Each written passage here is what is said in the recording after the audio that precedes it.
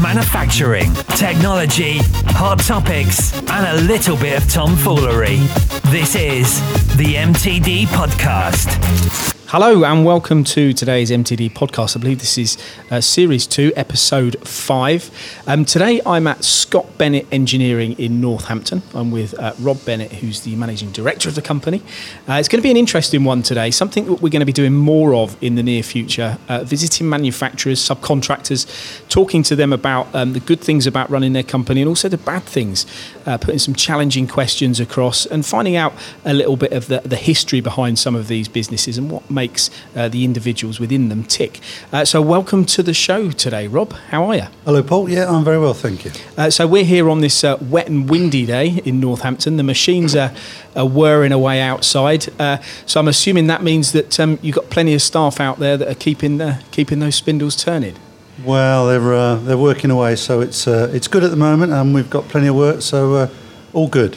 And tell us, let's start with the history of your business, for those that don't know Scot Bennett Engineering, and yourself as well, because you've got quite a good backstory. Well, I'll start with my father. My father took the biggest gamble of his life in starting the business in 1975. But I'll give you a little background to his history. He spent 22 years in the army in the REME, and he got an engineering background from there. But when he left the army, he decided to go selling. He felt selling was his forte. And he got a job for a company called Kalamazoo, who used to sell business filing systems for various companies. And he ended up going into a company in Northampton. It was an engineering company, Auto-Turn Products, who've been going for quite a while. Know them. And he went in there to try and sell them a filing system. It's an American-based Kalamazoo filing system. The managing director at the time wasn't interested in the filing system, but he liked the way my father tried to sell. So he offered him a job there and then. So my father went to work for Auto-Turn Products, and he had 5 very good years there. They then decided to go their separate ways. And one of the agreements was that Tom would start up a little business on his own, which is how he started. He grabbed a very small unit, an old Ward 2A capstan that used to be the bedrock of many a manufactured What year place. would this have been?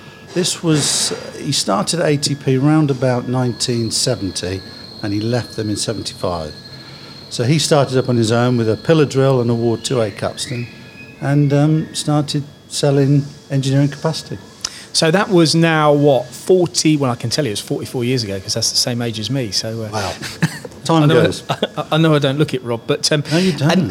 And then what about yourself? So where do you fit into it? So I didn't really have a great interest in engineering as a youngster growing up. Who does? But suddenly, as I got to 14, 15-year-old, he offered me a part-time job at school holidays and on Saturdays, and the cash was always very helpful when you're 14, 15, 16 years old, trying to do things, trying to buy trainers or jeans or records, as it was in those days. Filing systems. All that, yeah, no. And so I started to work school holidays and weekends for him, doing deburring, T-bipping, running an old Adcock mill, that sort of thing. So I got interested into the business then, but I didn't have an engineering skill or a background, so I decided to do something a little bit different. I was sat there one day watching BBC, and on came an old programme, you might remember it, you might not. It was called Sailing, and it was part of the Rod Stewart song. It was about the Navy. And I thought, that's the job for me. They look like they're having fun. Of course, they showed the best side of it, not the worst side. But I decided to join the Navy as an engineer, and that's where I did my training in engineering. I got a 5-year apprenticeship in the Navy, and that's where I started my career in engineering. So where did you travel to? Not many places, because I ended up on nuclear submarines, and we tended to spend most of our time underwater. So I had 15 years on submarines. I had a few trips to America, mainly Europe, but a lot of the time was spent in the Arctic Ocean, patrolling around on simulated war patrols, they would call them. And how was it like living in one of those confined spaces? That to me is like, it seems like my worst nightmare, being in one of those. Certainly the sleeping environment, for what I've seen, that must be really tough. Many people say that exact question. Everybody says, how do you cope living underwater? But there's a selection process that if you have problems with that, you wouldn't get selected. So they go through various scenarios, put you under pressure, put you in a confined environment to try and get you used to doing it before you go away. Was it a good fun? Oh, it was great fun. It it was the best time of my life, learning about engineering and exploring and doing a job that not many people do. But to go away, it is tough on your family. It's not so much tough on the people going away, but the people away are in no communication with you. They wouldn't hear a thing for 2 to 3 months, and then suddenly you come back into normal life, and the people back home are the ones who will feel it more than you when you go away to sea. But it was a great time, it was a great life, and I never regret it. And so then you came back into the business then, did you, once you'd come out of, once you'd served that apprenticeship? One of the downsides of the Cold War ending and the Berlin Wall coming down, there is a link here. In 89-90, the government saw a way of cutting defence spending. So what they did was they instigated a redundancy programme, and they were offering redundancy to various categories. I fell into that in 93. I spoke with my dad about coming out and maybe coming in to help him. At the time, he was going through a really bad time with the early 90s recession that had hit the UK, and he needed a bit of technical help, which I thought I could offer him. So we made a little pact, and he said, come join me, but the money's not there. You'll have to earn your own money. So I made quite a big gamble for me. I dragged my family, 2 young sons, away from Cornwall up to Northampton, which isn't quite Cornwall, and I came into the business in 1994. And so now we look at the company, Rob. If I look at a lot of engineering companies locally, you are very well established, as we've already found out. You're a production shop in a lot of senses. Can you maybe tell our audience what your strengths are as a business here at Scot Bennett? Oh, that's a good one. I think from our point of view, we're very, very flexible. We're small enough to jump to people's demands very quickly. We're not set in our ways, and we have great flexibility with our staff. They can leap on either a mill or a sliding head or a fixed head CNC, and we can produce parts quickly, accurately, and get them to our customer, and we can respond pretty good speed, and I think that's what sells us. Okay, now I want to get into some really interesting stuff now, and things that will be relevant to our listeners, and stuff that relates to many, many engineers out there. Firstly, as a company, what do you think the best investment you've ever made is here? Many years ago, we used to run what we call cam autos, which is basically a cam-driven machine, very fast, and could run all day, but it needed a certain skilled engineer to run it. We had 6 of those, and for whatever reason, the guy that was running was in his mid-60s, decided to knock it on the head. He'd had enough, and he just said to me, I don't want to do it anymore. And it left me with a dilemma. Which way do we go now? And I'd always remember I had a CNC salesman, a CNC sliding head salesman, kept knocking on the door saying that I can replace those. One of those machines would do 3 of your cam autos.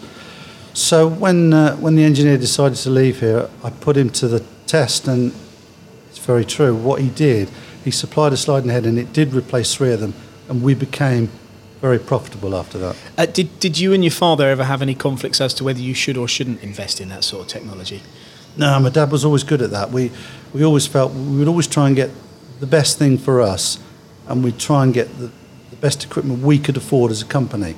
And he taught me, you've got to keep investing in the business. And how did it change things then? Was it just the fact that you didn't need to man them maybe so often, or was it the speed of the production?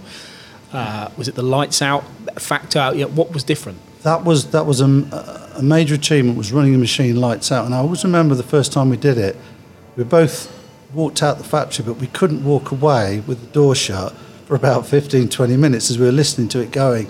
But the first time you do it, and then you're confident that it will run, getting lights out production 2, 3, 4 hours, depending if the material and the job lends to it, it's certainly a great advantage to run your machines at night. Okay, next question. What's changed in engineering since, let's take 1994 and 95 is when you joined the business, to today?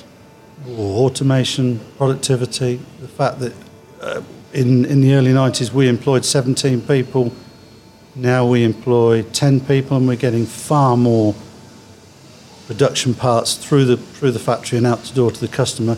We can produce a lot more efficiently and a lot faster and more accurately. What about competitiveness? Has that changed? There was a period in the noughties where a lot of offshore sourcing was going on, with parts were being sent to emerging economies in Asia, etc., which did hit us quite hard.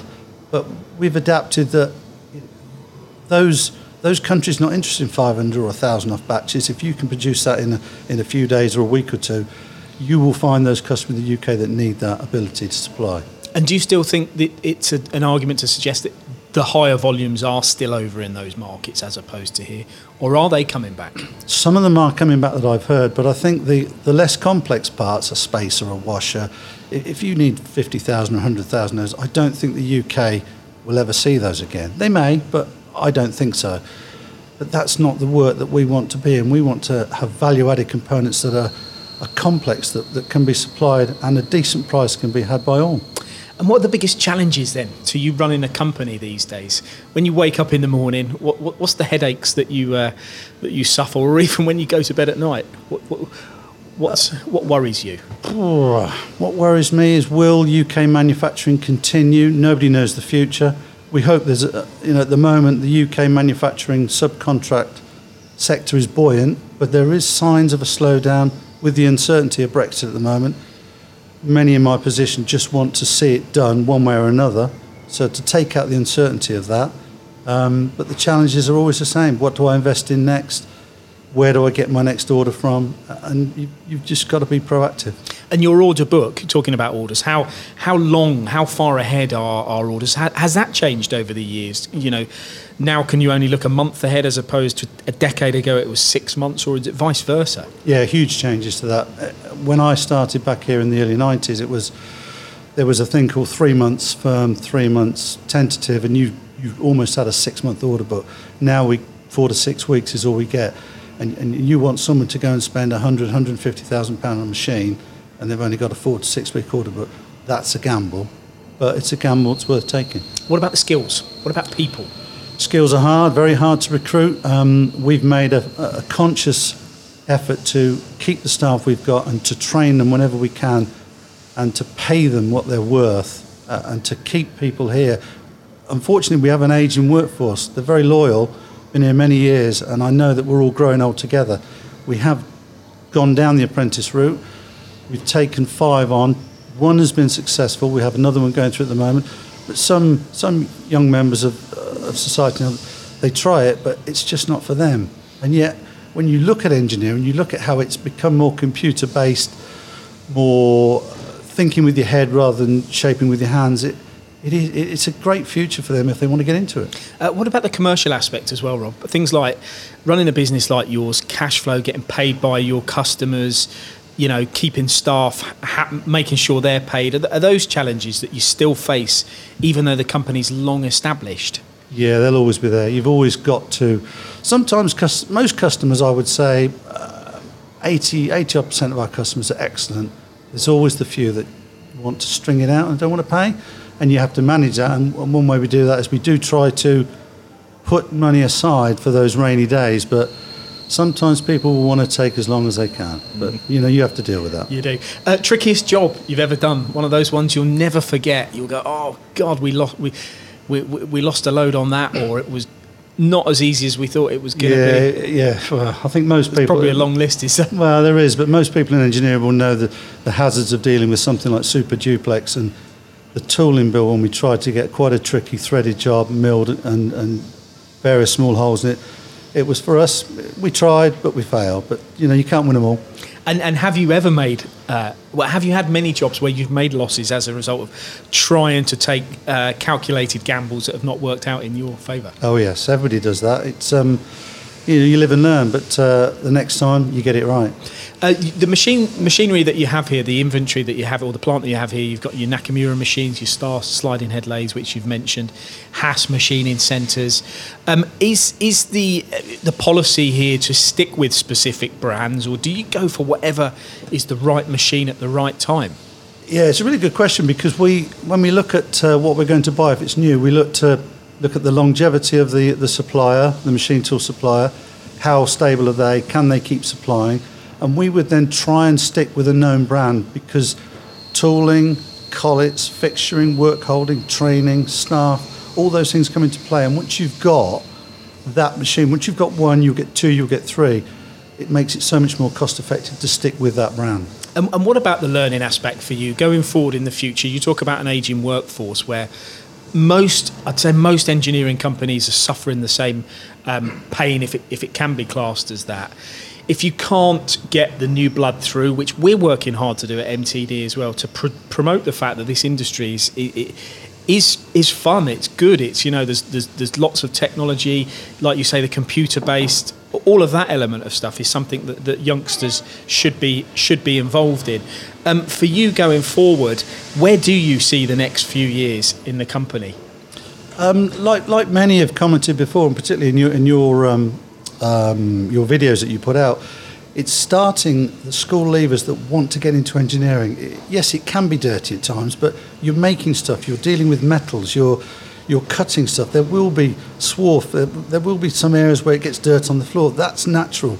But to see past that, look at programming, look at CAD/CAM, look at software like SolidWorks, where you can develop components and products from a computer screen to see it come off a milling machine as one piece. I think that should be very rewarding.